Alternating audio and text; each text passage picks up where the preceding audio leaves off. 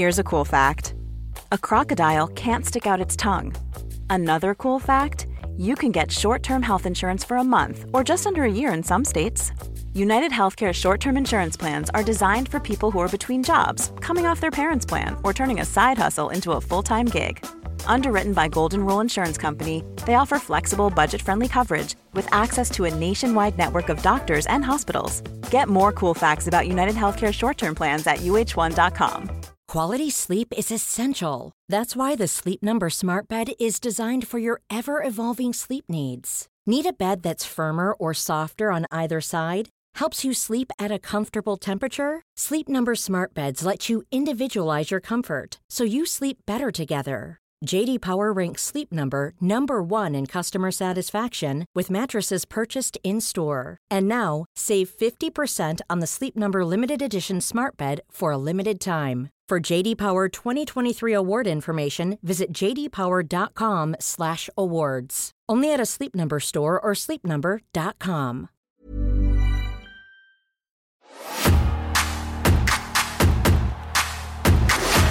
Way too many people in this world right now aren't told that they are loved, who aren't told that they are appreciated. That's a large portion of why I do what I do.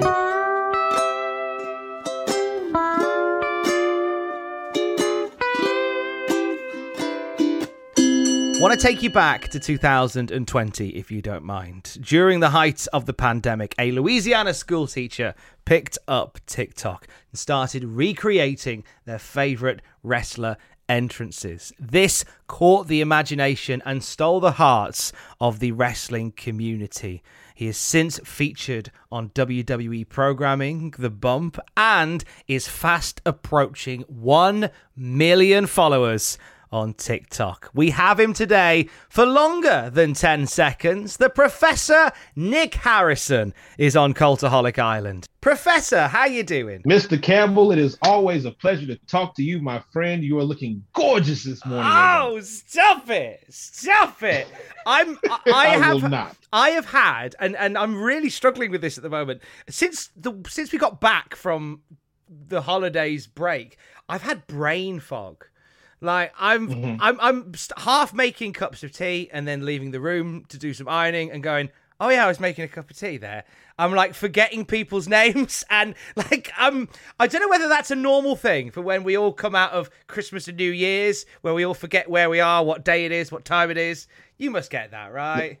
I get it all. As an educator, we're out on holiday break now. I actually don't go back to work for a couple of days. So that's happening to me all the time. I'm waking up and I'm like, okay, is today Monday or Tuesday? So this is definitely something that I can relate to because I'm in a fog all the time. So that's nothing new. That's not just a holiday thing. That's a Harrison thing. That's a Harrison fog, the finest of all the fogs. On the day this goes out, it's the Bills' last game of the season against the Jets. Okay. Thoughts on the season?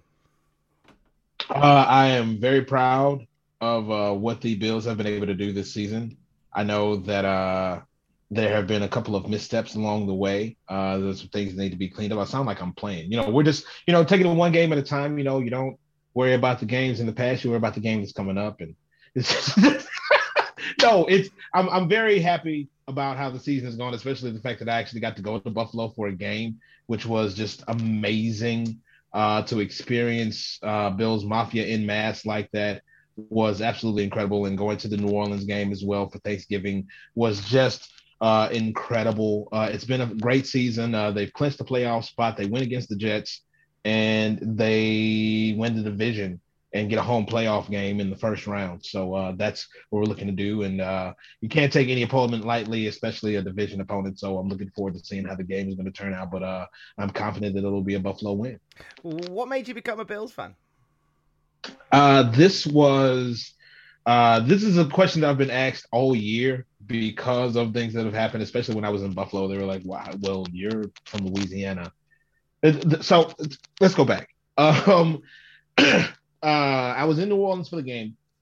We're out on Bourbon Street, and a bunch of Bills fans are like, so when's the next time you're coming up to Buffalo? I was like, I've never been to Buffalo before. And they're like, you're a big fan. How have you never been to Buffalo for a game. It's like I'm in Louisiana, man. I've grown up here. I started watching the Bills when I was 10 years old, watching Super Bowl 25, which is the infamous wide right game where the kick goes to the right and the Bills end up losing the Super Bowl to the New York Giants, which is the first of 4 Super Bowls they lost in a row in the early 90s. And that's where my fandom began, is, watching those Super Bowl games and just, latching onto that team. And even after they lost that 4th Super Bowl and had the drought and all that stuff, I stuck around and I stuck with my team and just became much more of a diehard and just dug deeper and deeper into the lore of the Buffalo Bills. And that's, then about a decade or so ago, Bills Mafia popped up on Twitter.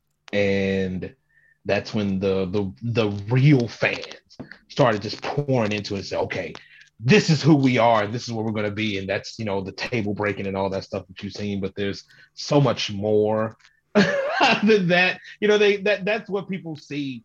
And that's what they kind of, associate Bills fans with.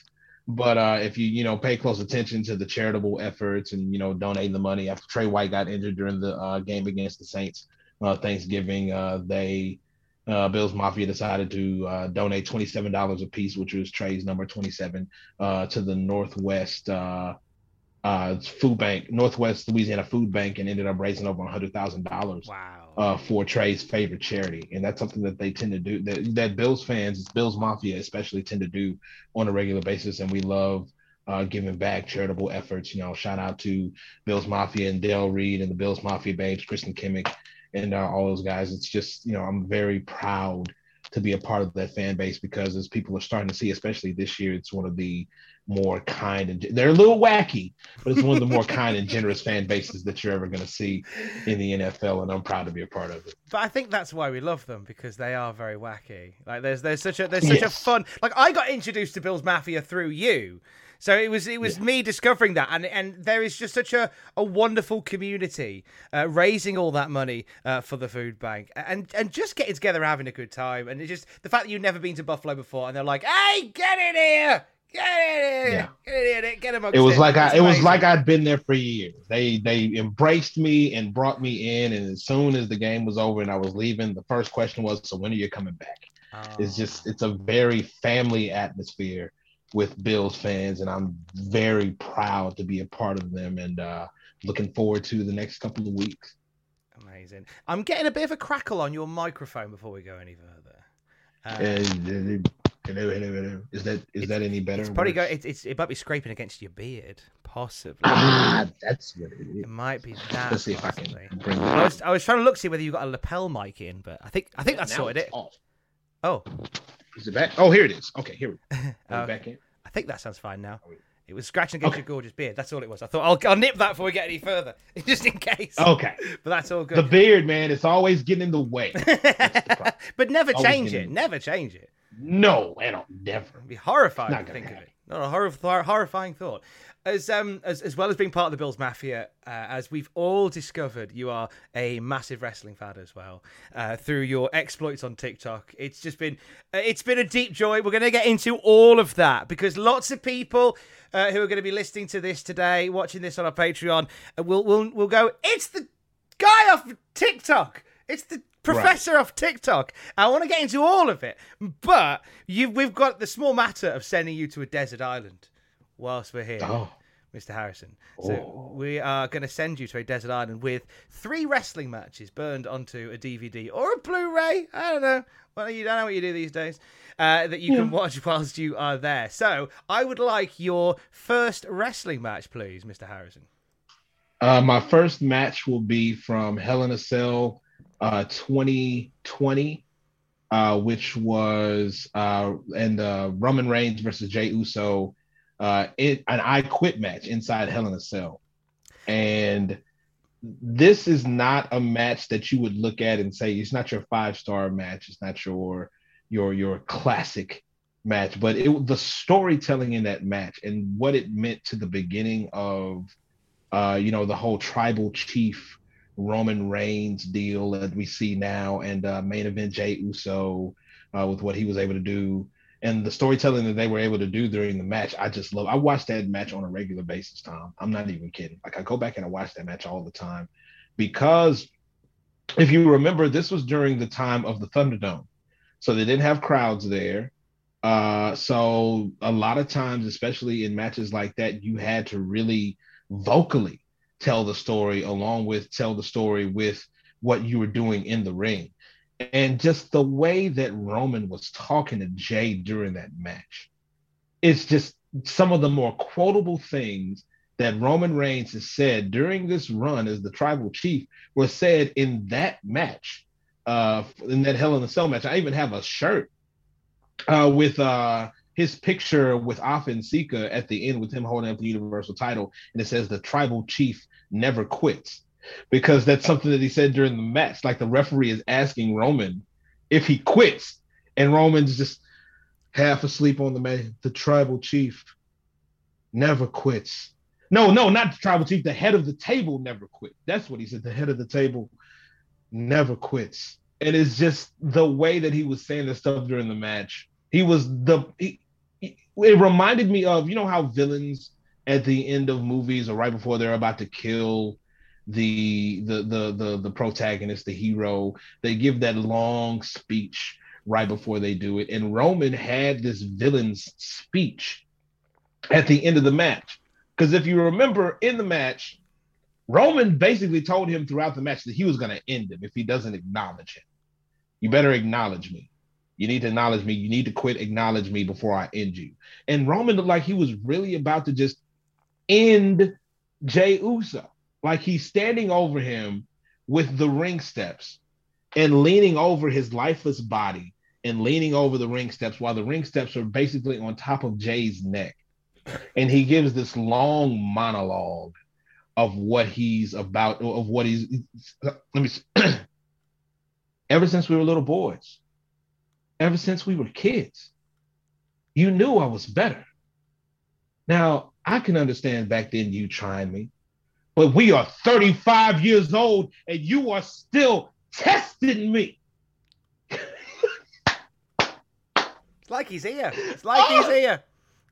Oh, God. And that's the one thing that I think was really great about the Thunderdome was because you didn't have that raucous crowd noise all around you. It was piped in. But what happened was then a lot of these wrestlers were able to have this really emotive dialogue in the match where they weren't trying to... Because normally when, as you know, when you're in the, in a wrestling arena, like the wrestlers will talk from the diaphragm, so the back of the room can hear. It's it adds to that idea about wrestling being panto because they're going, "I'm going to hurt him," yes.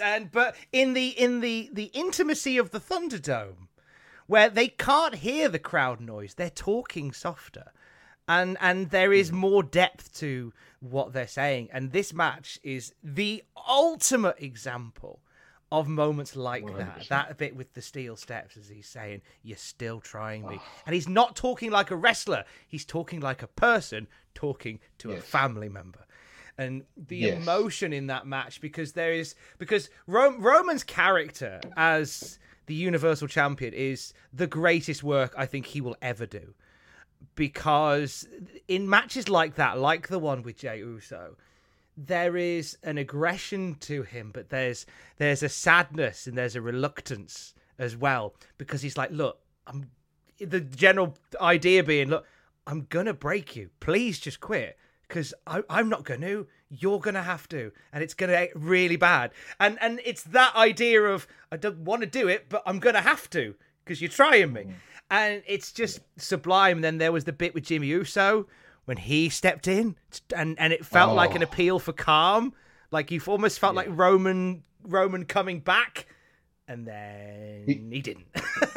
Because Jimmy runs in and starts using their real names. He's like, "This is Josh, fool." Yeah. Like, what are you doing? Like, it's very personal and very real. It's like, what are you doing? And Roman starts just bawling and sobbing. He's like, "I don't even know who I am anymore." And he's just like tears, legit tears running down his face. And Jimmy extends his hand to Roman. He's like, "I got you. Whatever is going on, I don't know if it's Paul Heyman, I don't know if it's that title, but whatever it is, we got you. Just come on back, Oos." And Roman grabs his hand, pulls him in, locks in the guillotine, and that's what makes Jay quit. Like, Jay will not quit because of the physical pain that's being brought to his own body, but he quits to protect his brother. And then this is what begins Jay Uso becoming the right-hand man of Roman Reigns, and starts that whole trajectory and the stuff with Jimmy once he's healthy and comes back. And it's just, there's so, and then Afa Sika, after the match is over, standing at the top of the ramp, adorning Roman with the Chiefs beads and standing there with him while the Usos are sitting in the ring staring like, this mother is just the best thing ever. It's the storytelling in that match are just peak Roman Reigns and what that character is now. And I legit go, like, I've got that whole monologue at the end memorized. Like, it's just, you still don't understand that I'm the man, that I'm the tribal chief. I'm gonna end you because so good. It's so good. People will complain about how Hell in a Cells aren't as iconic as they used to be because they're not as ultra violent as they used to be. No one's flying off the top of the cells and getting bust open from ears to toes. But what you had in that match was a different level of violence. It was a raw, emotional one. And I feel like when done right, that kind of stuff gets much deeper into your brain than throwing somebody off a cell.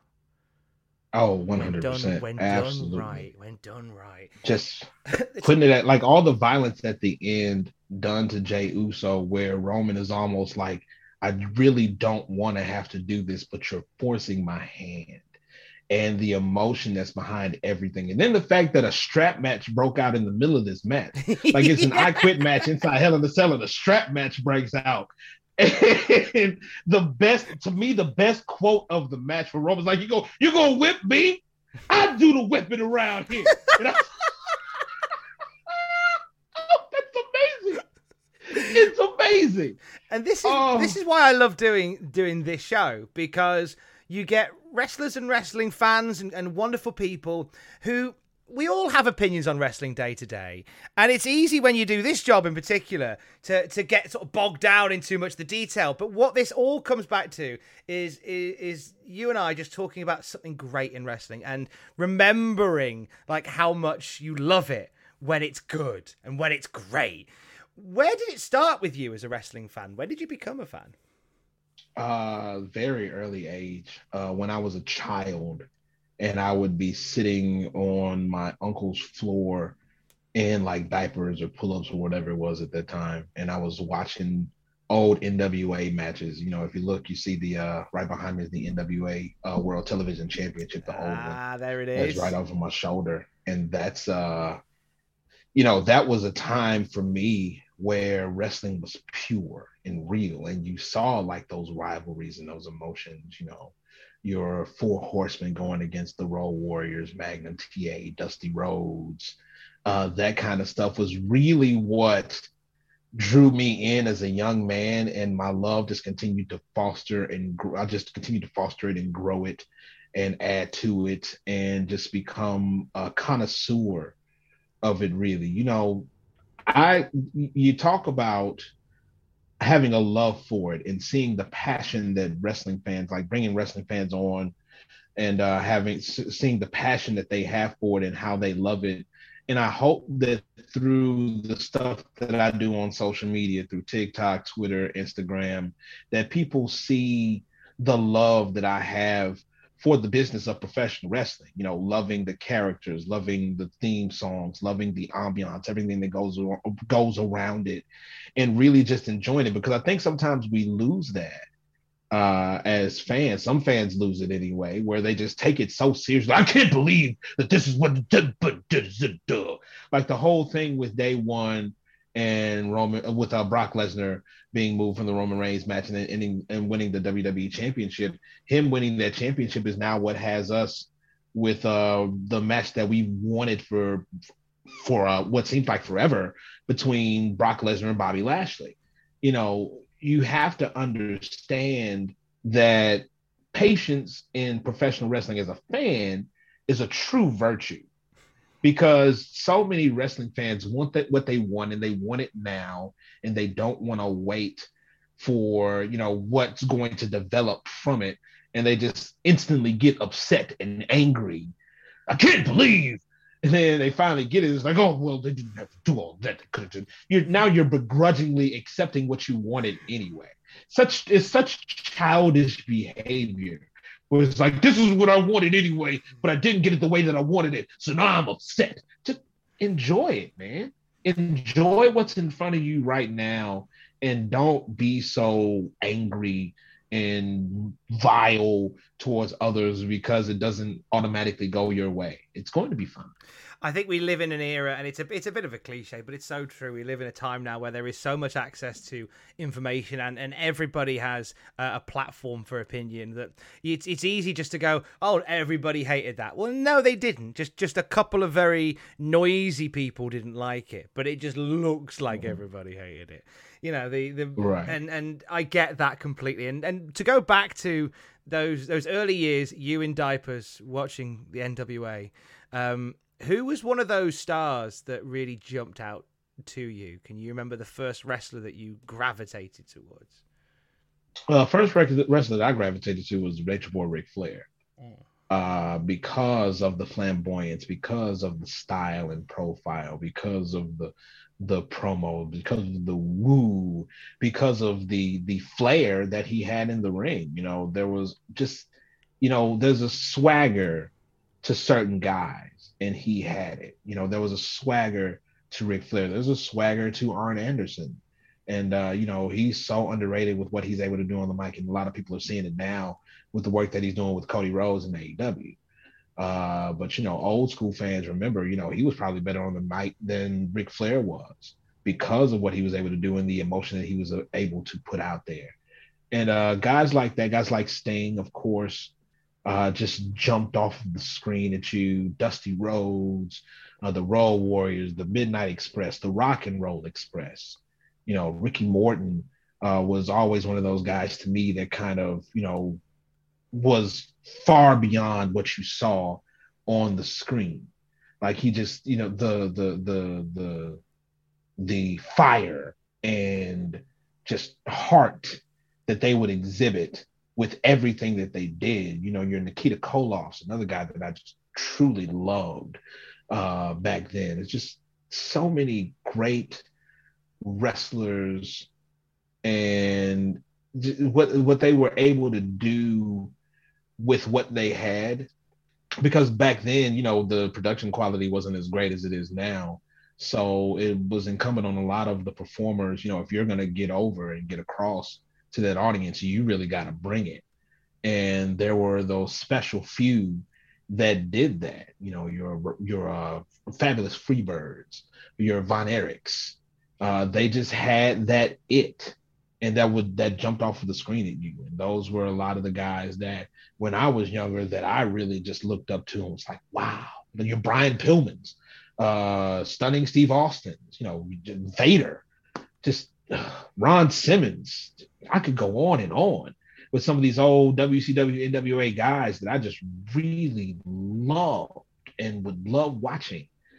So it's just cool to be able to go back and be nostalgic with that kind of stuff, because it's what I came up on, and it's what gave me the love of wrestling that I have today. Away from wrestling, what was life growing up for Mr. Harrison like? Grew up in a single parent household with my mother, small town, Grambling, Louisiana. But it was the epicenter of a lot, because Grambling was the home of the premier historically Black college and university in the country, in Grambling State University. And during that time in the 80s and 90s, it was the place to be for HBCUs. And we had one of the greatest college coaches in history, Eddie Robinson, who had a tremendous career as a college football coach. And so people were always coming in for games. The town was always hopping. There were a ton of people that were at the school. and my mom worked on the campus. So I grew up basically on a college campus in the 80s and 90s. And it was an experience unlike anything you could ever have at that age. It was, a very a crazy growth process for me growing up in the middle of all of that. And, the culture and the atmosphere was just unlike anything that I had ever seen or been a part of before. And, you go somewhere else and it's just not the same. And that was big for me to be a part of that and to grow up in that. And then as a young man, go to college there myself and experience it for myself in the classrooms, in the dorm rooms, in the student unions, all over the place at the functions, just having myself a time. And it's kind of, but I still remember, even with all of that, there was a Catholic school, not a Catholic school, a Catholic church on the campus that we would go to and watch Monday Nitro and Monday Night Raw on Mondays, and we were flipping back and forth. It was a bunch of us college students. We would go to like this little room that they had for like TV watching at the Catholic church, and we would all get together and watch Nitro and Raw and flip back and forth between, like, right there at the height of the Monday Night Wars of the late 90s, early 2000s. And to experience that with so many other people, because it was just me for the longest time when I was younger, and then getting to college and finding a group of people who were like, yeah, man, we watch it too. It's like, yes, let's all watch it together. My people. Yeah. I have found, I've found my people. I have found my purpose to walk in here, and it's not to go to class and any of that crap. It's to watch wrestling with my friends. And we would just, and then that's when, the whole passing tapes around thing, and getting videotapes of stuff in Japan and ROH and all that stuff back and forth really started and began with me. And that's where the real like studying and watching and falling in love with it came from. And that's watching illegal cable to watch ECW pay-per-views. So it's just getting the illegal box and trying to watch that stuff. It was just that's where it really started to just crank into high gear for me. And that's where the message board started for me. That's where the promo leagues started for me, was right there around that time, and doing that kind of stuff and just really diving deep into the love of professional wrestling. So it's a time that, it's something that I'll never forget. What's the promo leagues? Well, there are things called eFeds. I don't know if you know this. Of course, yes. Yeah. That's a lost art form, isn't it? The eFed. Yeah, the eFed. So you were. So did you have a custom character on an eFed, or were you an existing wrestler? I did. Who was the custom character? Come on. The first character that I did in eFeds was a guy called the Innovator Chris Wells, because I was a big fan of the Innovator of Violence, Tommy Dreamer. So I was like, I'll just be the Innovator, because I don't want to steal from Tommy. So I'll just be the Innovator, Chris Wells. And I was on the message boards typing them up promos. And Chris Wells was actually, the pictures that I would use was a Booker T. So it was Booker T was the Innovator, Chris Wells. And I would type my promos on the message board and talk about what I was going to do. And it was very like Ric Flair-ish within, the stuff that I would say. But, it caught on really quickly with some of the guys on the message board. I was winning championships all the time because of, because I love to cut a promo, Tom. I don't know if you know this. I may have noticed that you are one for a promo, sir. Yeah, because there's an eFed on TikTok now. It's NGTTWF, and I was the former TikTok World Heavyweight Champion for a little while, and that was a lot of fun because I used to cut promos on TikTok, like 1 minute promos on TikTok, and that was before you got on, I think, and it was just I still do it from time to time, not on there, but in other places like on Facebook that I don't tell people about. But I still love it. And it's just, I love, cutting promos and, talking about what I'm going to do and saying, that, this is how, because, I get real like into it. So it's a lot of fun. And that's where a lot of that started, was back while I was living in Grambling. So that was that was where the love for the Roman Reigns Jey Uso match really comes from, because as great as that match is, it's kind of a promo built into it as well. So it leans into that sort of E-Fed type situation. Yeah. He's basically just cutting a promo the whole time, which is just a lot of fun. Nice. And, it's, the whole time he's just talking to Jey, and he's just talking to him, I'm going to put you down. You better acknowledge, but just acknowledge, just end it. Just come on. And that's why you love it. You okay? And that's it's back. Sorry, I had a thing pop up on there, and I was trying to very subtly get rid of it, and I didn't want to interrupt you. There we go. I've done that now. It's fine. It's fine now. But wait.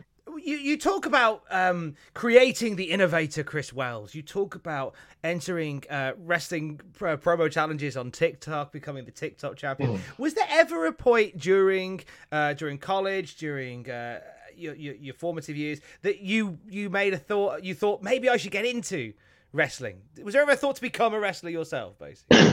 Yes. Oh, absolutely. I work with and we'll be back up and running because independent wrestling in Louisiana had kind of stalled for a while because of the state commission. I work with an independent wrestling promotion here, Bayou Independent Wrestling. If you look online for a couple of different matches, you'll see me managing on the side. I'm not wrestling, but I'm managing. I took a couple bumps from time to time, but I'm managing. But I've worked with Skandar Akbar and Sanjay Dutt and Wardell Walker and Cassidy Riley and a couple of guys who have worked with WWE, NWA, that kind of stuff. And Barrett Brown, who's with NJPW Strong now with Stray Dog Army. He and I have done a couple things together, which is really cool. Absolutely. But the one time, I don't know if have I ever told you about the one time I actually tried to train I think you may have done when we had our initial chat about a year ago for the news podcast, but I think there'll be people that may have missed it, so I would love you to tell it again if you don't mind. So we were in Marshall, Texas, and I was doing ring announcing for this show, and they were doing some training before the show started, and they were like, you want to get in and do a couple things? I was like, yeah, absolutely, because I was like, if this works out well and I do pretty well, maybe I could actually, get in a match or two. So I get in and start running the ropes, and everything's going fine until at one point I take a clothesline wrong and just twist the heck out of my ankle and end up having to go to the ER, and I'm on crutches for like a week or two because it's just swollen, like taking a clothesline. How do you twist your ankle taking a clothesline? That's impressive. How does that work? How does that work? So that was the sign to me from the heavens to say, hey, ring announcing, managing, that's your thing. Not don't do this. Don't, you have a future. You have a life that you want to no, just But they've toyed around with the idea of me participating in matches here in the next little bit, just as a kind of a special attraction thing, where it's like this wrestler and this guy, TikTok zone against these guys, and just get me in for like one or two matches. So you may see the professor in a wrestling ring in 2022. Oh, that's exciting. But I feel like the managing role is so in your wheelhouse. And with due to a lack of information about what you do there, I don't know how you play it, because I do a little bit of managing for a promotion here in the northeast of England, and I really, really like being a bad guy. Oh, that's how I started. The most fun. Yeah, like how I started doing it was I was a plant at first, and this heel runs up on me and pushes me through I was in the front row, and he pushes me through like 3 rows of chairs, And the funniest part was going back to the restroom after I get finished with that. And there's a kid standing next to me while I'm in the restroom. He's like, "That's why you don't talk to the wrestlers like that." And he had no idea that it was all a plan. But you play along, right? You have to. Right. I was like, "What?" I was like, "Yeah, maybe next time I won't do that." And so we get down the line and they make me a special guest referee for a match between that guy and a good guy. And it's Falls County where no disqualification match, and end up turning on the good guy and siding with the bad guy. We formed this heel stable. Funny enough, ready, wait for it, called the Inner Circle. And this was back in the early, like late 2000s, like around 2008, 2009. Where, yeah, so I managed the Inner Circle before it was in AEW. So that's pretty funny. Either you're in or you're out. And that was our whole tagline. It was just really cool to do. And I was a bad guy for the longest time. And then they did a shutdown on the company because they needed to retool a couple of things, kind of like what ROH is doing now. But they brought it back up a couple of years ago, and when they did, the head booker, he's like, "Hey, we're going to bring you back because everything is going on with you." Because at the time I was working in my church, and I had become a school teacher at that point. Back when I first started doing it, I was a college professor, which is where the Professor Nick Harrison nickname came from. And he was like, "We want you to be the commissioner now," which is my current role with them. We want you to be the commissioner, but we want you to be a good guy. And I was like, cool, that works, because I was a family man, working in my church, all of this stuff. So I did the face turn, and that's where we are now. But man, like the heel role is just so fun to play. Like you're just talking to the kids and shut up! You don't talk to me like that. You better cheer this man.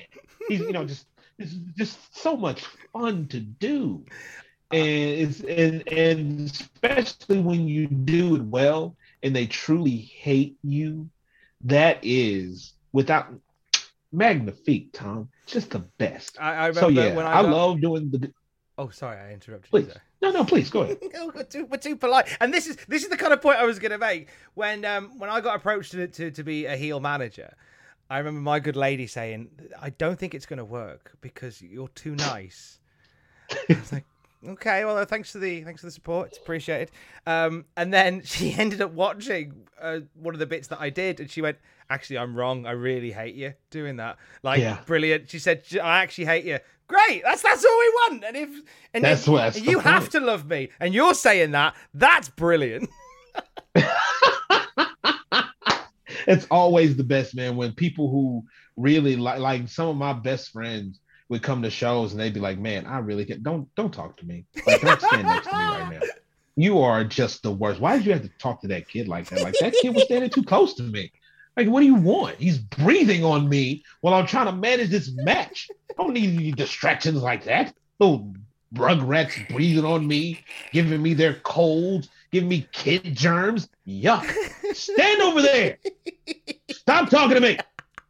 It's just a tremendous, tremendous. The best fun. Yeah. Let's get to your second match then, Professor. Well, we've had Jey Uso, Roman Reigns, and a very emotionally charged I Quit Hell in a Cell between those two from last year. What would you like your second match to be, sir? Second match would be WrestleMania 21, Kurt Angle versus Shawn Michaels, which was, first of all, the background to that match, the lead up to it, gave us so many fantastic moments. Top of which for me would be Sexy Kurt. Make your ankle hurt. Which is just, I think I'm cute. I got gold medals. I got the moves that make them all tap. Got the angle slam, the ankle lock. Marty Jannetty still can't walk. I'm just a sexy Kurt. Sexy Kurt. I make your ankle hurt. Ankle hurt. Oh, just the best, man. Like, just such a fun moment. Sensational Sherry, rest in peace.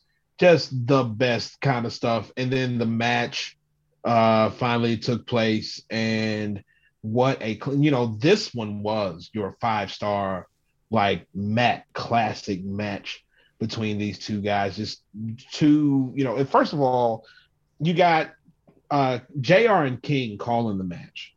So right off the bat, you know you're gonna get just orally pleased with what you hear in the match. And the animosity between these two, it was palpable. This was back during a time where they still had the brand split between Raw and SmackDown, but they would have interpromotional matches at WrestleMania. Because if you remember, that was the WrestleMania that had the match between Randy Orton and The Undertaker, which was an interpromotional match and one of the Undertaker's better matches at WrestleMania. And this, first of all, WrestleMania 21, which is great all the way around to me. You have the first ever Money in the Bank ladder match. You have Rey Mysterio versus Eddie Guerrero. You have The Undertaker versus Randy Orton. You have JBL versus John Cena in his first WWE Championship win. This was the crowning of Batista and John Cena as kind of like the faces of the company at that time. So this match in the middle of all of that was probably the best match out of all of them, because the back and forth between these two, the way that they just put it all on the line in this match, how they were able to both get, their stuff in and still, look strong, and, the will to compete and survive in this match between both of them. How the fans, even though Angle was, very much hated at this time, big time heel. And the fans were going back and forth in this, let's go Angle, let's go Michaels, back and forth between the two of them. What Shawn was able to do, just what Angle was able, just so many different things. Like, first off, the Kurt Angle moonsault into nothing is just one of my favorite moves in all of wrestling. Like, he may have hit that moonsault like 2 or 3 times, and one of the times he hit it, he broke Bob Holly's arm. So the batting average was pretty bad for that moonsault, even though it looked beautiful. No wonder people were always rolling out of the way from that, because they didn't want any appendages broken. But the way that he was able to make that just look so pretty was always so cool. The springboard moonsault that Michaels hit, on Angle to the table, was just poetry. The sprawl at the beginning of the match, just the way that they, again, storytelling. Like, the first match that we talked about was storytelling, but the majority of it was like basically cutting promos in the middle of the match. In this one, they told a story with the moves, with the way they were able to do things. The beginning of the match, how it starts with Michael slapping Angle in the face, and then Angle just taking him down and sprawling with him and trying to overpower him with wrestling. And then Michaels with a headlock. Like, that headlock sequence with Angle went on for like a couple of minutes during the beginning of that match, but it just told a story of, okay, you want to do that, then this is what we're going to do. And then they start brawling and just going back and forth. And JR talks about it at the beginning of the match, the catch as catch can style of Shawn Michaels against the technical prowess of Kurt Angle. All of this really came to the forefront, and they were really doing each other's stuff throughout the entire match. And, the way that the match ended with Shawn basically saying, you're going to have to dang near break my ankle for me to tap out. And then Angle basically dang near breaking his ankle to make Shawn tap out is just beautiful, man. And that's, the first match we talked about, the Roman Reigns, Jey Uso, that's one of my favorite matches to watch. I don't think it's one of the best matches that I've ever seen, but it's one of my favorite matches to watch.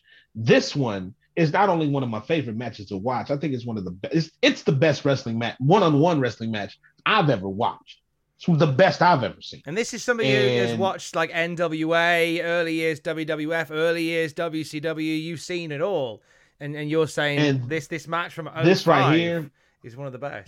This match for me is quite possibly the best match that I've ever watched. And yes, I have watched a ton of wrestling, but just the story that they tell during this match and what they're able to do, pretty much hitting every spot just on the nose. It just really speaks to me, and that's one of those matches where I can go back and watch it and still just be into it the whole time. Where I'm just yelling out like, "Angle slam! Oh my God, it's over! It's over! No, it's not! Oh wow!" It's just so. There's those kind of matches where no matter how many times you watch it and how many times you go back to it, you can still be emotionally invested into what you're watching. Those are the matches that you love to see. And this is one of those matches. It gives us one of those great moments. And it's one of my favorite moves of Kurt Angle. And it's really, I think it's quite underrated for what it is. It is actually the most devastating finisher in WWE history. You know, so suck on that, end of days. This is the true most deadly finisher ever, because it's one thing to have the ankle lock. It's at the end of this match where he's got the ankle lock on and then he grapevines it. And It's that little thing that Angle does when times are really desperate. The moment he grapevines that ankle lock, nobody ever survives it. There's always... Because you're not going anywhere. You're not going anywhere. The only time that it didn't win a match was 2003, the SmackDown Iron Man match between Angle and Lesnar. Angle, in the dying seconds of that match, puts the grapevined ankle lock on Lesnar, and the time expires before Lesnar taps out. And it was great, because knowing how powerful it was when he grapevines it, everybody went, "Oh, this is it, Angle's going to win it." And literally time was the enemy there. And it was great to see that pulled out again, because it's simple but effective, and it's always devastating. And Shawn and Angle were just beautiful together. Where did you watch that match, out of interest?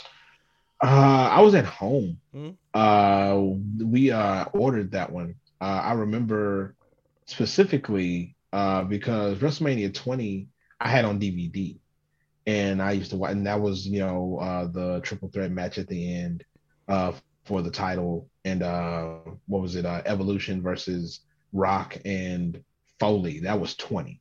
The 21 was WrestleMania Goes Hollywood, and I really wanted to order that one and watch it live, because it just looked like a great card from top to bottom. So I'm at home watching this, just going absolutely berserk, watching these matches, because it started with Eddie and Ray, and that they were tag team champions at the time. And that was just a great back and forth match, just basically rivalry between, who's better. Let's see who can come out on top in this one. So it was just a great WrestleMania from top to bottom, and it's probably my favorite WrestleMania to watch because of the matches, because of it, and that WrestleMania gave us all of the trailers with the wrestlers, doing all these different movies and stuff like that. With Kurt Angle doing When Harry Met Sally, yes, just tap. Just so good. And John Cena and JBL doing A Few Good Men. Just so many great moments from that WrestleMania itself. And again, this was the highlight for me. But just, watch. I love that WrestleMania. I can go back and watch that whole thing from top to bottom now, and still just be as enthralled into it as I was when I first watched it. So yeah. Was Nick Harrison Professor Harrison when you watched that? No, I was still College Harrison. Was the plan at this point to go into teaching, or was there something else on your mind at this point? The plan was acting. At this time, I wanted to become an actor. That's what I was in school for at the time, was acting. I did 6 years of theater, 4 at Grambling State and 2 at Louisiana Tech, getting my master's degree. As a matter of fact, when that WrestleMania came around, I was getting ready to go to Ohio and do a show called Blue Jacket, the epic outdoor drama. Where I was riding horses and wearing loincloths, and there may be pictures of this lying around somewhere. Where, I was in much better shape back then than I am now. I was about 50 pounds lighter, and just some spindly kid in his early 20s, wanting to live the dream of being an actor. And So yeah, that's what the plan was at the time. Ended up coming back home because I had issues with my mother was sick, and I came back home to take care of her, and that's where the teaching came into play because I was waiting tables at a Chili's, and somebody from the theater department at Grambling State was there, and they were like, "What are you doing waiting tables? You should be doing this, that, and other." It was like when I told them the whole story and why I was back home, and they were like, "Okay, just come by and see us. There's a new head of the department. He's looking for somebody to bring in." And that's how I ended up becoming a college instructor at my alma mater, teaching theater and speech. Funny enough, I'm teaching speech classes for years. So that's where that really came into play, was doing that. So had things in the real world gone a different way? What was the hope what was the hope to go into acting to do? Like, was it to be TV? Was it to do film? Was it to do theater? What was the plan? All of the things, Tom. All of the things. I love lady theater. Love theater. Theater was one of my, theater is where I cut my teeth in acting, and being able to do probably one of my favorite gigs as an actor. Wasn't even a gig. I was in grad school, and I played John Falstaff in Henry IV Part 1. And it was just that meant the world to me, because Falstaff is one of the greatest characters that Shakespeare ever wrote. It's one of the only characters that Shakespeare wrote that appeared in more than one show. And he was just brash and brazen, this big guy. I never forget, I actually had a gigantic afro at the time. And the director of the show was like, "Do you mind if we cut your hair?" Like, "No, I don't mind at all." But he didn't want to cut all of it off. He just wanted to cut a big bald spot in the middle of it, like Fred Sanford. Oh. And he wanted to cut it himself. Oh, so gosh. He got the razor and the shaver, and he's dancing around like the guy in Reservoir Dogs while he's cutting my hair and just taking it off piece by piece and laughing. And I don't as know he's cutting the middle of my hair. tonight. I came here tonight. He's just dancing around. I got the feeling it's something ain't right. Zoop. And he's just having a blast. God, he was having a good time. Bald spot in the middle of my head. Yeah. And I was the one who had to live with it for months. So I'm walking around campus with a hat on my head and a big Bozo the Clown tuft of hair underneath the hat when I'm going out in the public, because I don't want people to see that I got this big bald spot in the middle of my head. This is just crazy. But, that's acting, man. Especially acting in college, there's a lot of stuff that you do to kind of get ready for roles, and you grow your hair out, you cut it off, you lose weight, you gain weight, you wear big suits that make you look like you're 400 pounds, and you're sweating profusely for hours underneath the hot theater lights. But that's what you do, Tom. And so that's what the dream was, to do, acting, whether it was TV, whether it was film, whether it was stage. It was just to act and do stuff. And there are some people that I was doing that stuff with back then that ended up having fantastic careers on stage, film, and TV. I don't know, what is it? Star Trek? Is it Voyage? Which the new one that's on Paramount Plus? The new Star Trek. The captain. She was. Okay. She was in your class. She wasn't in my class because she went to Alabama, but the show that I did in Ohio, she did the same show. We worked together for a whole summer, and she's Sonequa Martin Green. She's just a fantastic woman. And it's always cool to see the people that came from the same places that I came from that are doing well now. You got some folk who are working with Disney and doing stuff with them, both animated and the stuff on Disney Plus.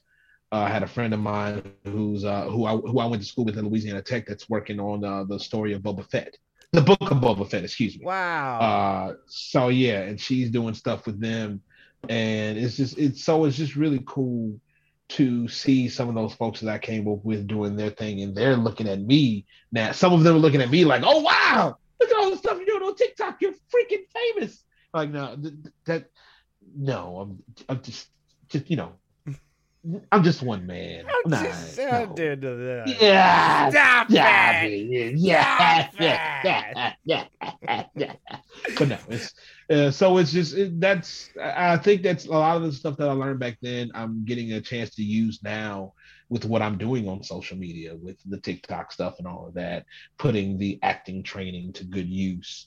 With all of that stuff, and I'm glad to see that it's come to fruition the way that it was. It's not necessarily what I dreamed of when I was in college and spending those nights at work calls and doing all these shows and stuff like that, but to see that I've been able to kind of niche my own path with it has been just really fulfilling for me, and I'm very happy with how it all turned out. How did you gravitate into the, obviously you told the story about how you got into theatre, but how did you find acclimatizing going from sort of wanting to forge your own career in acting to forging other people's? Well, the whole acting thing, I had kind of taken a back seat because, while I was teaching theater, I was kind of still looking at different roles and stuff like that. I did some extra work and that kind of thing going back and forth. So because there were a lot of movies that were being filmed in the state of Louisiana, especially in my part of the state, in the top part after Hurricane Katrina had come through, because a lot of films were supposed to be done in New Orleans. They ended up coming to North Louisiana because they weren't able to do it in New Orleans or in South Louisiana because of all the damage. And so I was still doing stuff like that. But then when that stopped and I ended up going into education, in elementary education, I kind of just let it all go. And I wasn't even doing stuff on social media, like talking about it. All of the boom from social media started right after everybody went on lockdown here in the States.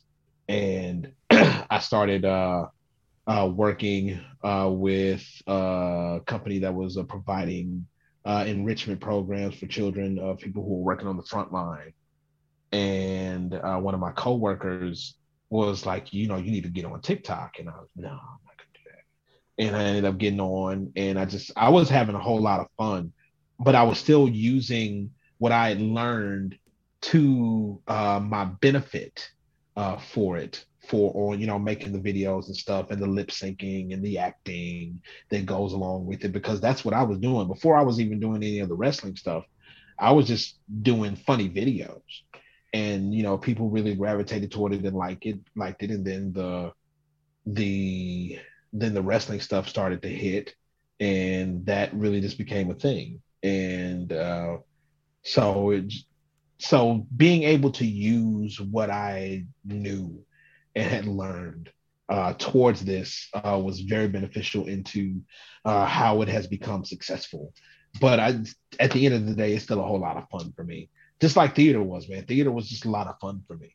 Hanging out with my friends and acting and doing these shows and just enjoying myself was really what it was about and what it's still about now. Many of us have those stubborn pounds that seem impossible to lose, no matter how good we eat or how hard we work out. My solution is PlushCare. PlushCare is a leading telehealth provider with doctors who are there for you day and night to partner with you in your weight loss journey. They can prescribe FDA-approved weight loss medications like Wegovy and Zepbound for those who qualify. Plus, they accept most insurance plans. To get started, visit plushcare.com/weightloss. That's plushcare.com/weightloss. Quality sleep is essential. That's why the Sleep Number Smart Bed is designed for your ever-evolving sleep needs. Need a bed that's firmer or softer on either side? Helps you sleep at a comfortable temperature? Sleep Number Smart Beds let you individualize your comfort so you sleep better together. JD Power ranks Sleep Number number 1 in customer satisfaction with mattresses purchased in-store. And now, save 50% on the Sleep Number Limited Edition Smart Bed for a limited time. For JD Power 2023 award information, visit jdpower.com/awards. Only at a Sleep Number store or sleepnumber.com. Life is full of awesome what-ifs, and some not so much, like unexpected medical costs. That's why United Healthcare provides Health Protector Guard fixed indemnity insurance plans to supplement your primary plan and help manage out-of-pocket costs. Learn more at uh1.com.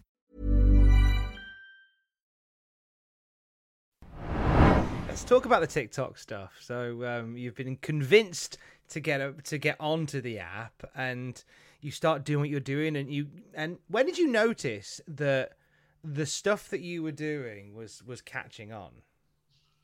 The follower count was just growing exponentially and really quickly.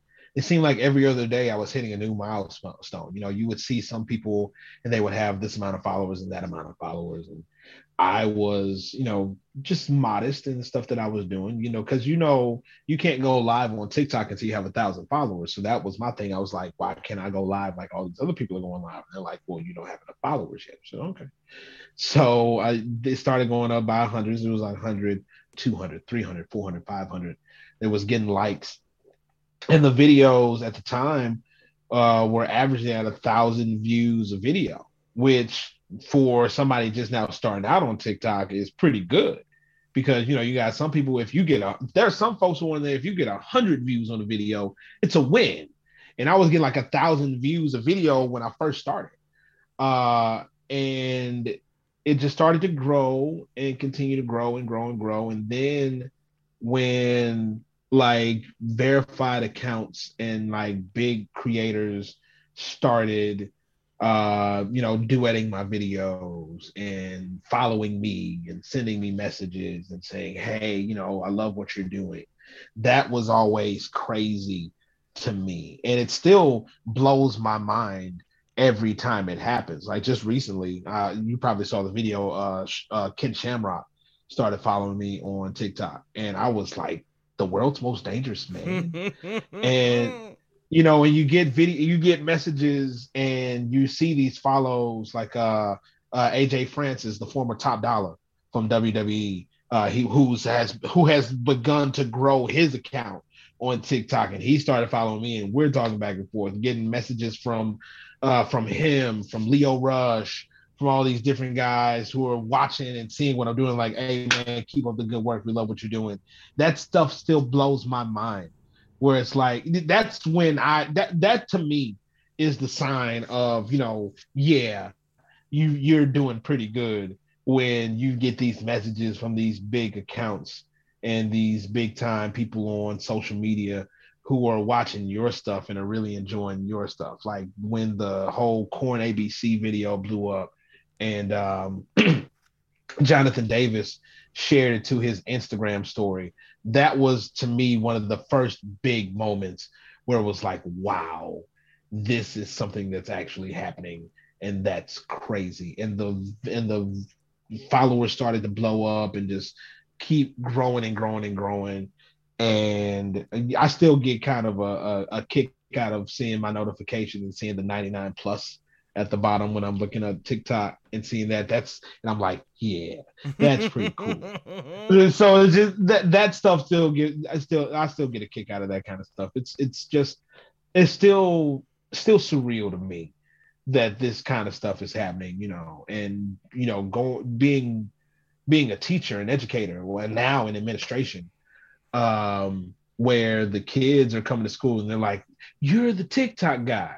When are you going to put me in a video? And that's when I know, because this is their stuff, man. Like they're the ones who care about the blue check mark. They're the one who cares about the follower count and all of that stuff. And they're like, how did you do this? Oh my gosh. And that's when I'm like, yeah, this is pretty cool. It's the big you among other videos that you've done for TikTok. I think loads of people, and the reason why we're talking on this particular platform is the wrestling entrances. They're these just pitch perfect, absolutely nailed entrances from from WWE stars and other AEW stars from across history. And as you say, you have had lots of wonderful interaction. Dave Bautista loved what you did. That was exciting to see, and among others, and this all led to, among other things, you appearing on WWE show The Bump. So how did that conversation start with you getting on The Bump?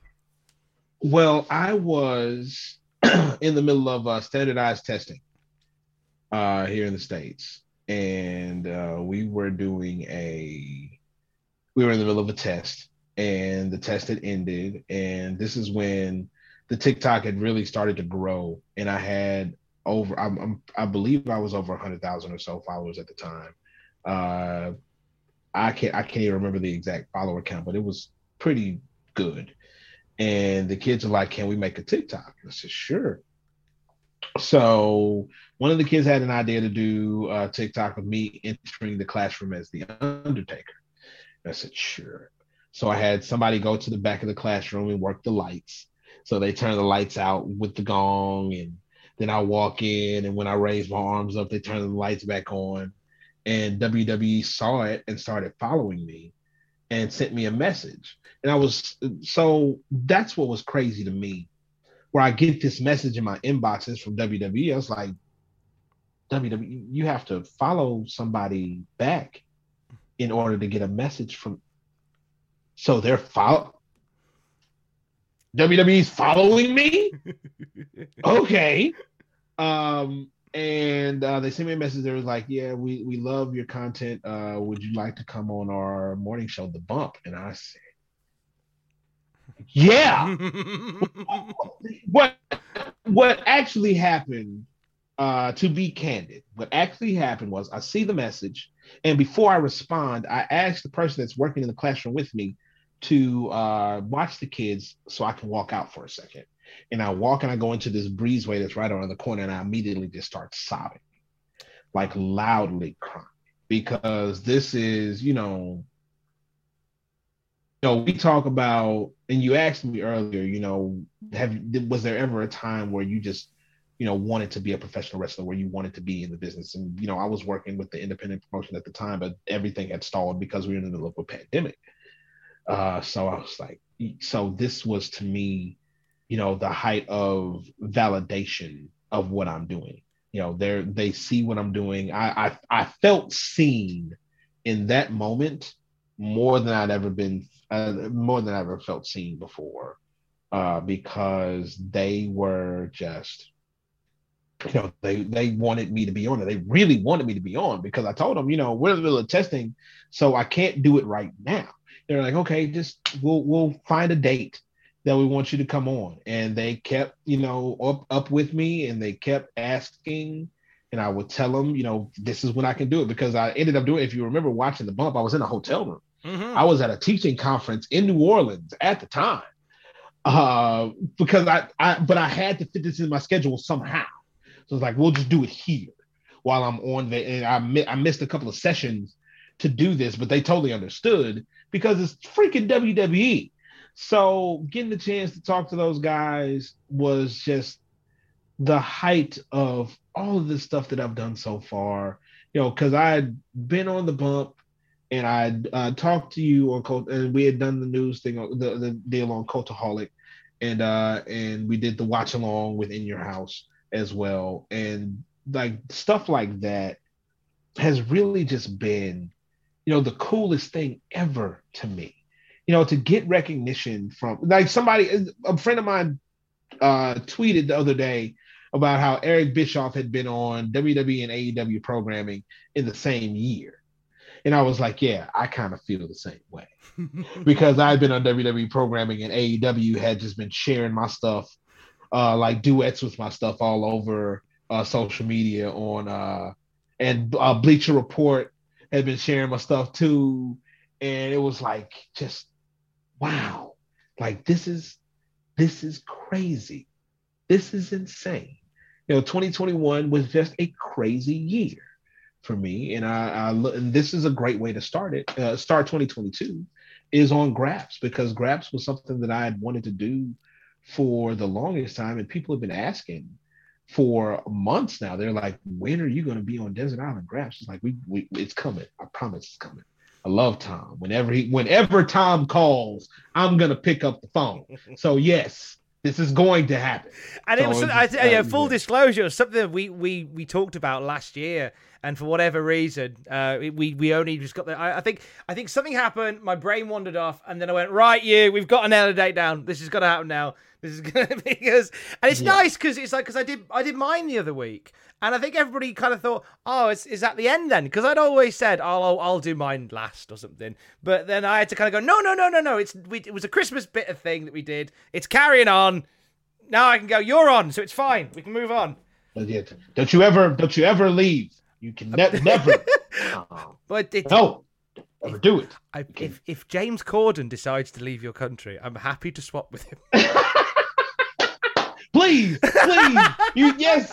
Come on. Come on over. I've asked Alex. Front row. I've asked the good lady about it, and she says she'll happily come and live in LA if she can just sit on a yacht and drink cocktails while I'm at rehearsals. I said, yeah, that's fine. We can do that. So if Corden never changes his mind about being there, I'm over. I'm absolutely your Reggie. Yes. I'm here. Yes. Ready. We've got a Reggie. Bring it in. Got a Reggie. That's what we need. But no, it's I love hearing how much all this means to you, because like we're very kindred spirits in that way. Because for so many people that you see doing wrestling based stuff online, there is sometimes you look at them. I'm not going to name names because it's not fair. You look and you see there's no light in the eyes. There's no joy in the heart anymore for it.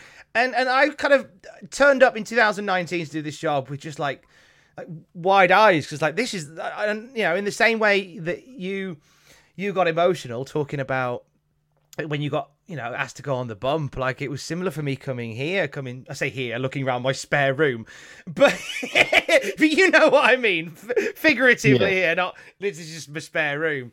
Is there a cat behind me? No, he's not there. But sometimes he sleeps there when I'm recording these.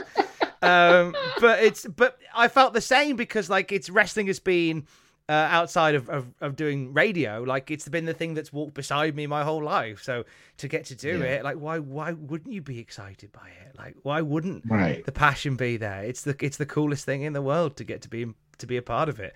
And I remember this is what I started doing it. That was why I fell in love watching what you do on TikTok, and I was like, you just seem like the coolest guy in the world. We need to. I want to reach out and make sure that because that's another thing that I think that we need to do more of in 2022. And you're brilliant for this, and I see the way you interact with people, and it's so. That sounds really cold when I say interact with people. You talk to people, and because we are all as a people so quick to talk up when we have a bad experience, and we're less so inclined to talk up when we have a good one. And I'd love to see more of the latter in 2022. More people just going, I enjoyed that, I appreciate you, and that sort of stuff. And you're very much a beacon of that. Whenever I see you, that's what I do, man. Because I want people to know that this was never a part of the plan, Tom. No. Like all of this stuff, all of this media, all of the attention, it was never part of the plan. I got on TikTok to entertain people during a pandemic because there are a lot of people who were just going through really dark times. And to get some of the messages that I was getting at the time from people who were like, I'm going through a difficult time at home. I've got PTSD. I'm dealing with this chronic ailment. And your videos make me smile. They bring, a light to my day. And I truly appreciate you for that.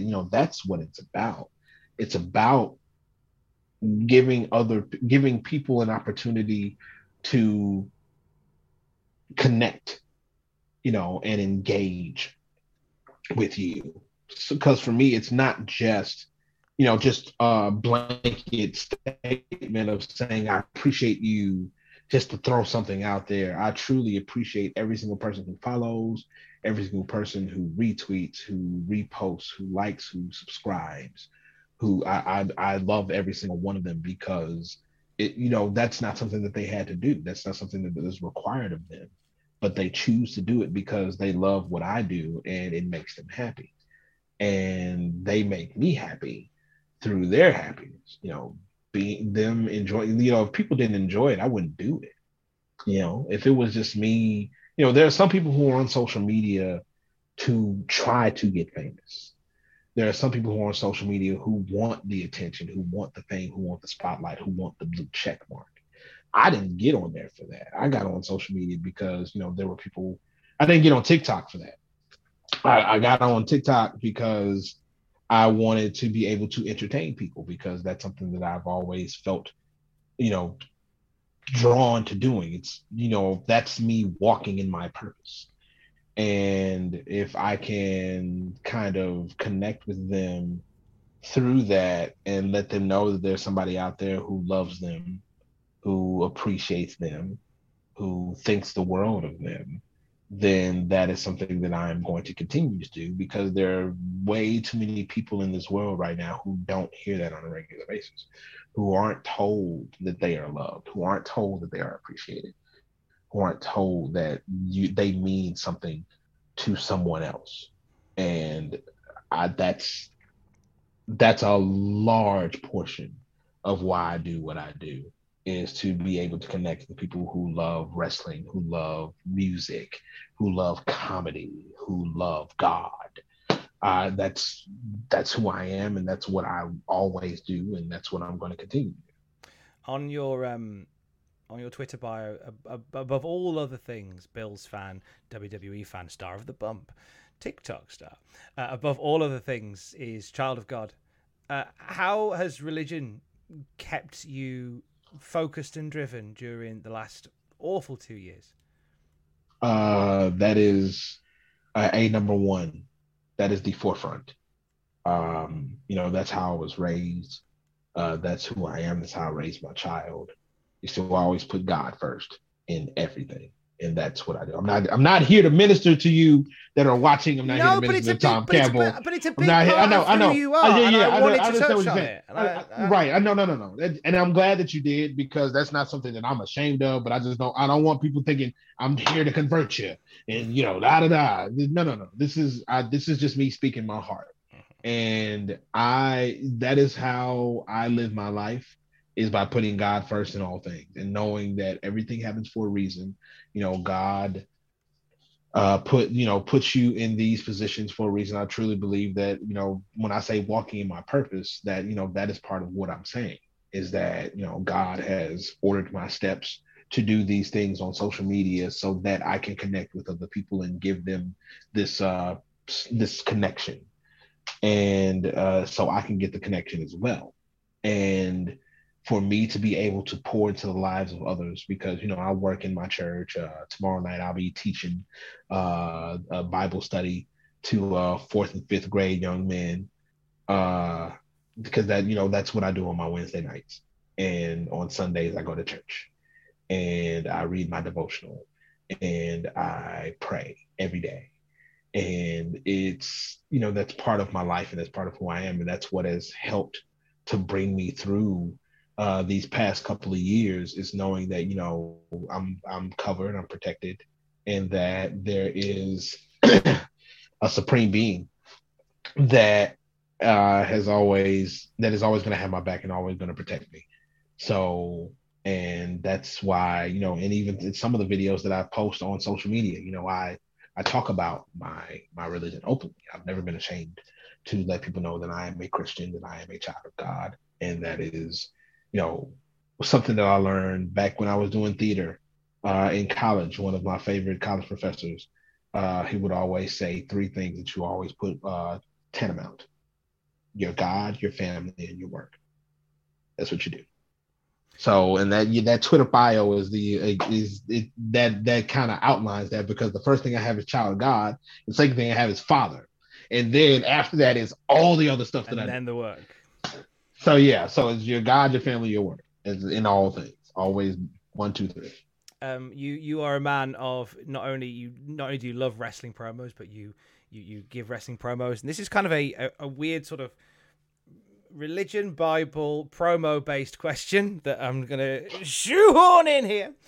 Is there a particular passage, line from the Bible that you hold on to during tough times, or one that you lean towards on a regular basis? I can't remember the exact book or chapter or what number verse it is, but 1 sends 1,000 a flight, 2 sends 10,000 a flight, meaning that when you're on your own, then you still have power through God. But when more than one person come together in prayer, or just to come together to talk about the great things that God has bestowed upon them, then so many great things can happen.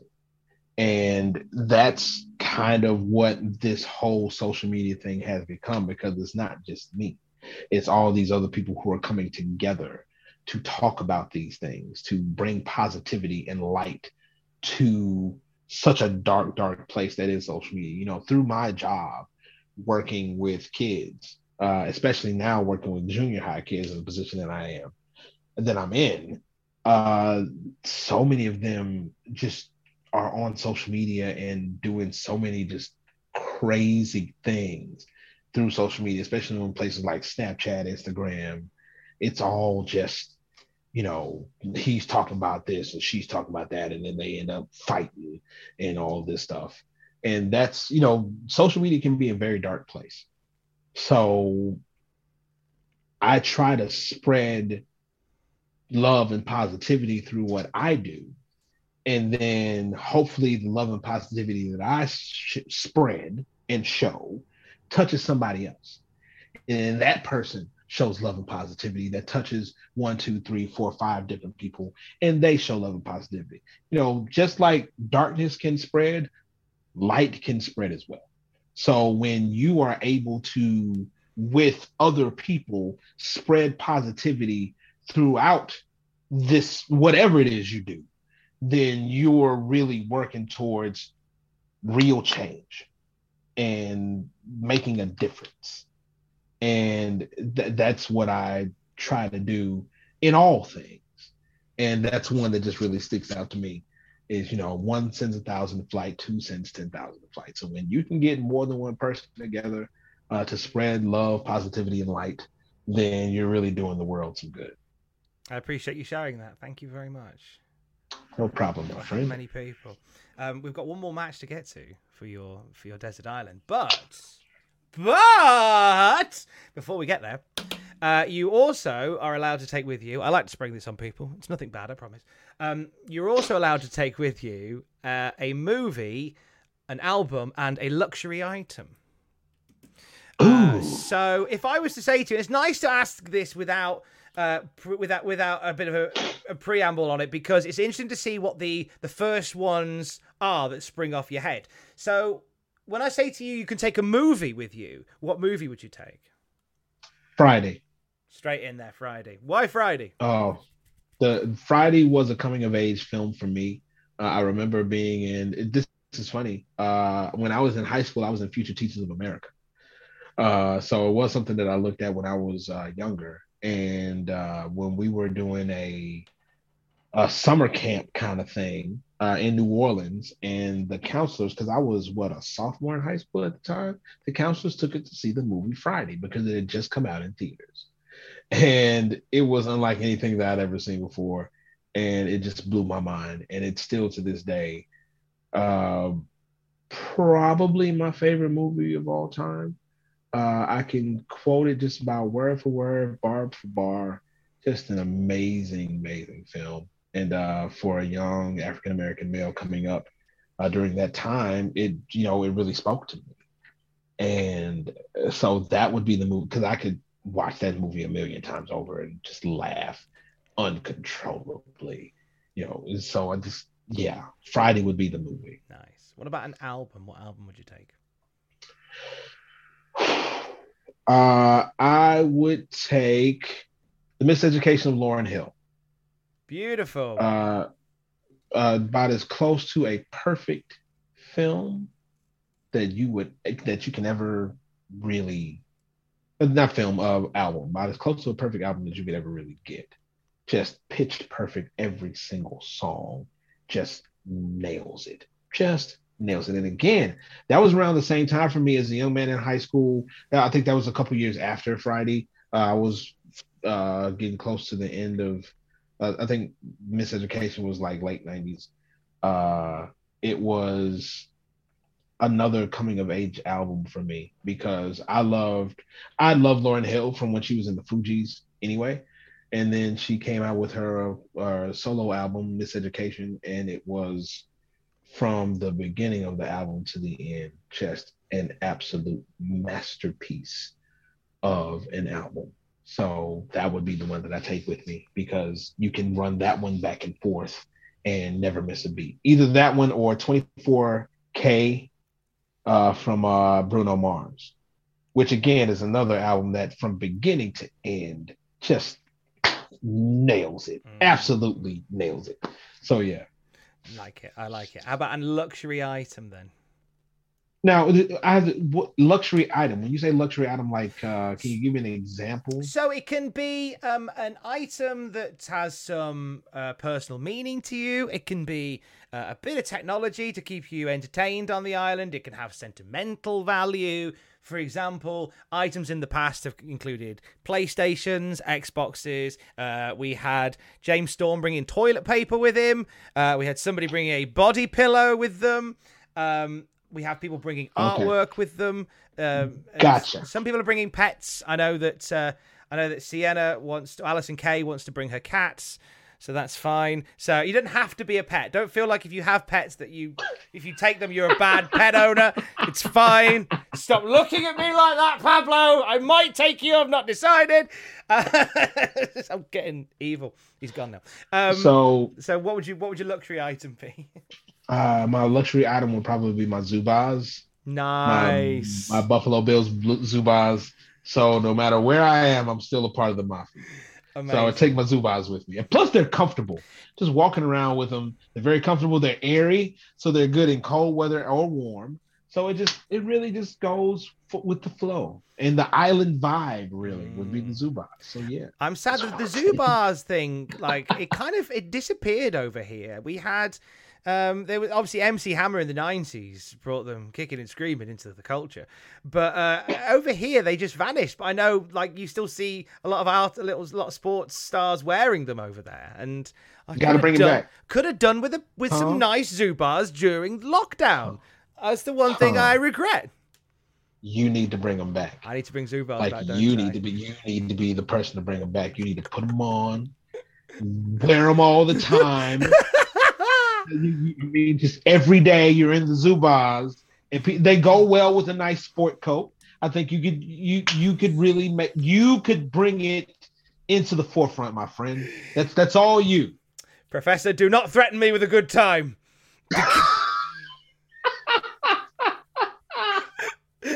I'm telling you, I'll send them to you. If I'm wearing Zubaz next week. And Alex is giving me weird looks for it. It's on you. It's on you. Send them to me. I will. I will put her on and say, the professor made me do it. I did. Not gonna lie. It was me. Let's do your third. It was me, Austin. It was me. You bought him. Yeah. Oh, what a time. Your third and final match, good sir. So we've had Jey Uso and Roman Reigns. I Quit Hell in a Cell. Kurt Angle, Shawn Michaels from WrestleMania. What is your third and final match going to be, Professor Harrison? My third and final match would be Hayabusa and Jinsei Shinzaki versus RVD and Sabu from Heatwave 98. I feel like this was a tape-traded match. This was actually an illegal cable box match. Nice. Back when I was 17 years old. This was right before my 18th birthday. I was spending time with some family in South Louisiana, and they had illegal cable boxes all over the house. I don't know if I'm telling on them, but I think statute of limitations kind of protects them at this point. We're good. To any coppers that are watching, hey, chill out. But they had the illegal boxes, and I remember that Heatwave 98 was coming on while I was down there. So it's like, well, I'll sit here and watch before I go to bed. And I was just glued to the whole thing. Some great matches. Just because I went back and watched some of it a little while ago, and to watch just because that was during the height of the triple threat, with Shane Douglas and Bam Bam Bigelow and Chris Candido, and they had a match with Chris Candido and Lance Storm that was really good, and this was the one with Bam Bam Bigelow and Taz. That was Falls Count Anywhere in the building. They went all over. They were in Dayton, Ohio, and they were all over that place. And that was the one where he said they went through the ramp. Because in their first match, Bam Bam put Taz through the ring. And in the second match, they ended up going through the ramp, just putting a big hole in it. And it's just and then the Dudleyville street fight. With the Dudleys versus Spike Dudley, Tommy Dreamer, and the Sandman, which was just a great match. And then God rest his soul, New Jack ends up coming in, I think, during that match and just absolutely wrecking shop. So it was that was the height of ECW, and when they were just really, really, pushing the envelope with a lot of their stuff. And this match was one that a lot of people were looking forward to because it was a couple of guys from the Far East who were coming in, and I want to say Jinsei Shinzaki had already been in the WWE. Was his name Hakushi or something? Hakushi, like that? Yeah, he was Hakushi in WWE. Yeah. And it's just. So he had been seen over here before, but not like this. And this was during the time where RVD and Sabu were kind of at odds with each other, because RVD was like, the whole effing show. And they were having internal disputes with each other because, Sabu is, like he doesn't want RVD taking all of the credit and that kind of stuff, and that played into the match as well. But just, I look back at this match and I'm like, the stuff that a lot of people complain about with tag team wrestling now, they would have been livid watching this match because I don't know if anybody touched a single tag rope. Nobody touched a tag rope in this match. Who cares about a tag rope? But it's kind of like, this match was, for a lot of people, a precursor to the kind of tag team wrestling that we see now, with the back and forth action, the in and outs, all of that stuff. The extreme nature of the match, the tables and chairs and all of this. And just the work that they're doing with each other, and, how the guys always talk about, got to get your stuff in, brother. Everybody got their stuff in. But it was just a really cool match to go back and forth with, and it was the epitome of what a tag team match in ECW at that time was. And it reminds me a lot of what tag team matches tend to be at times in AEW, especially this style of match. So getting to see it, and it was just a fun match to watch. It's always fun to me watching young Rob Van Dam in his matches. It's always just really cool to see. And I just, this is probably my favorite tag team match to watch, just even from back then. But this whole pay-per-view, like Heatwave 98, was just the epitome of what ECW was back then. Was Heatwave 98. Oh, it was the bit of everything. And I think people always assume that ECW was just all the hardcore stuff. And there was a lot of that, granted, but if you looked deeper, if you looked sort of beyond the front page of the book, you would find technical wrestling. You'd find international stars that come in from Japan and from Mexico doing stuff like this, and you'd find this tag match, which is just a beautiful. And again, it does resonate with sort of the matches that guys like FTR and the Young Bucks are having now. These frantic, fast-paced tag matches that are bringing tag wrestling back. I think that WWE, and as you know, they do a lot of stuff right to WWE, and I don't think they get enough credit for stuff they do right. But the one thing I feel like they've always had a love-hate relationship with is tag team wrestling. And just truly building a tag team division to be proud of. And I feel like that's where AEW is really excelling at the moment, because they have that very distinct work-based tag division that they put a lot of time and energy into. You know? Like the matches, I think, are what really shine through with that philosophy and how the matches are conducted. Because WWE has a tag division and they have some great tag teams, but I don't know if they're all used in a way like this or like in the matches for AEW. I don't think they're used the same way, which it depends on what you like, whatever meets your loaf, right?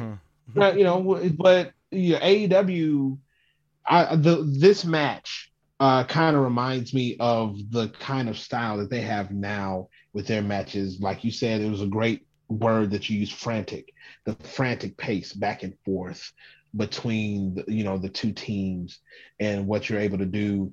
And I think guys like FTR, Young Bucks, Proud and Powerful, the Lucha Brothers, Private Party, just some really, really good, the Infantry, who I dearly love. Shout out to Carly Bravo and Sean Dean. Love those guys. Just the tag team division and the matches that they have are just so great.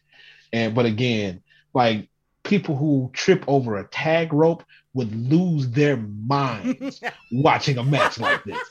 Like, they would be absolutely livid. Like, they're not even following the rules of traditional tag team. Shut up.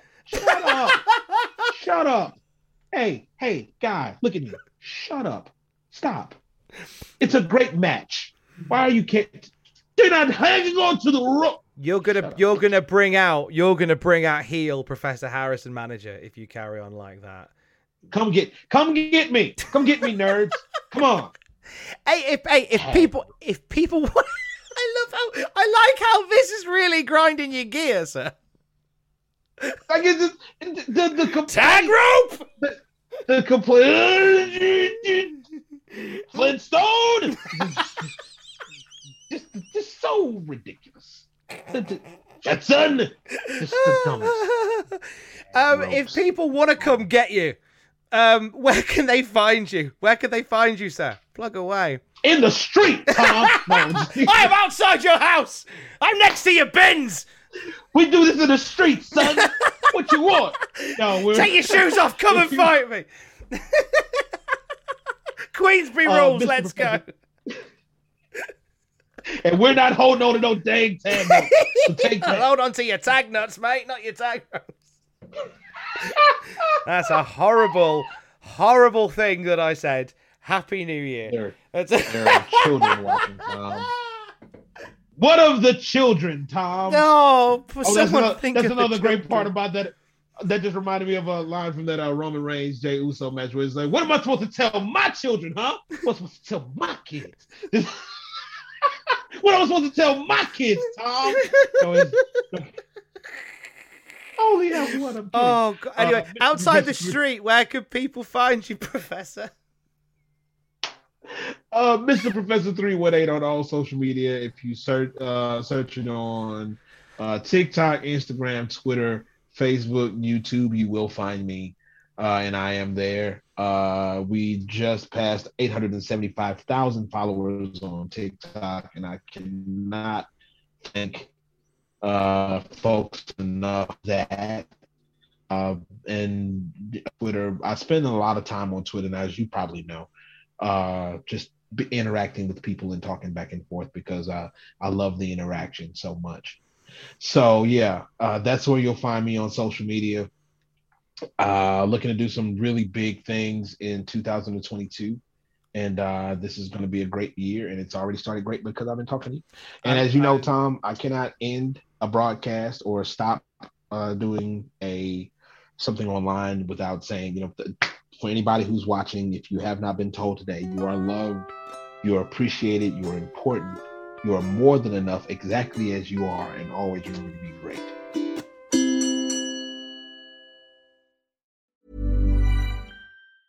Hi, I'm Daniel, founder of Pretty Litter. Did you know cats tend to hide symptoms of sickness and pain? I learned this the hard way after losing my cat, Gingy. So I created Pretty Litter, a health monitoring litter that helps detect early signs of illness by changing colors, saving you money and potentially your cat's life. Pretty Litter is veterinarian developed, and it's the easiest way to keep tabs on your fur baby's health right at home. Go to prettylitter.com and use code ACAST for 20% off your first order and a free cat toy. Terms and conditions apply. See site for details.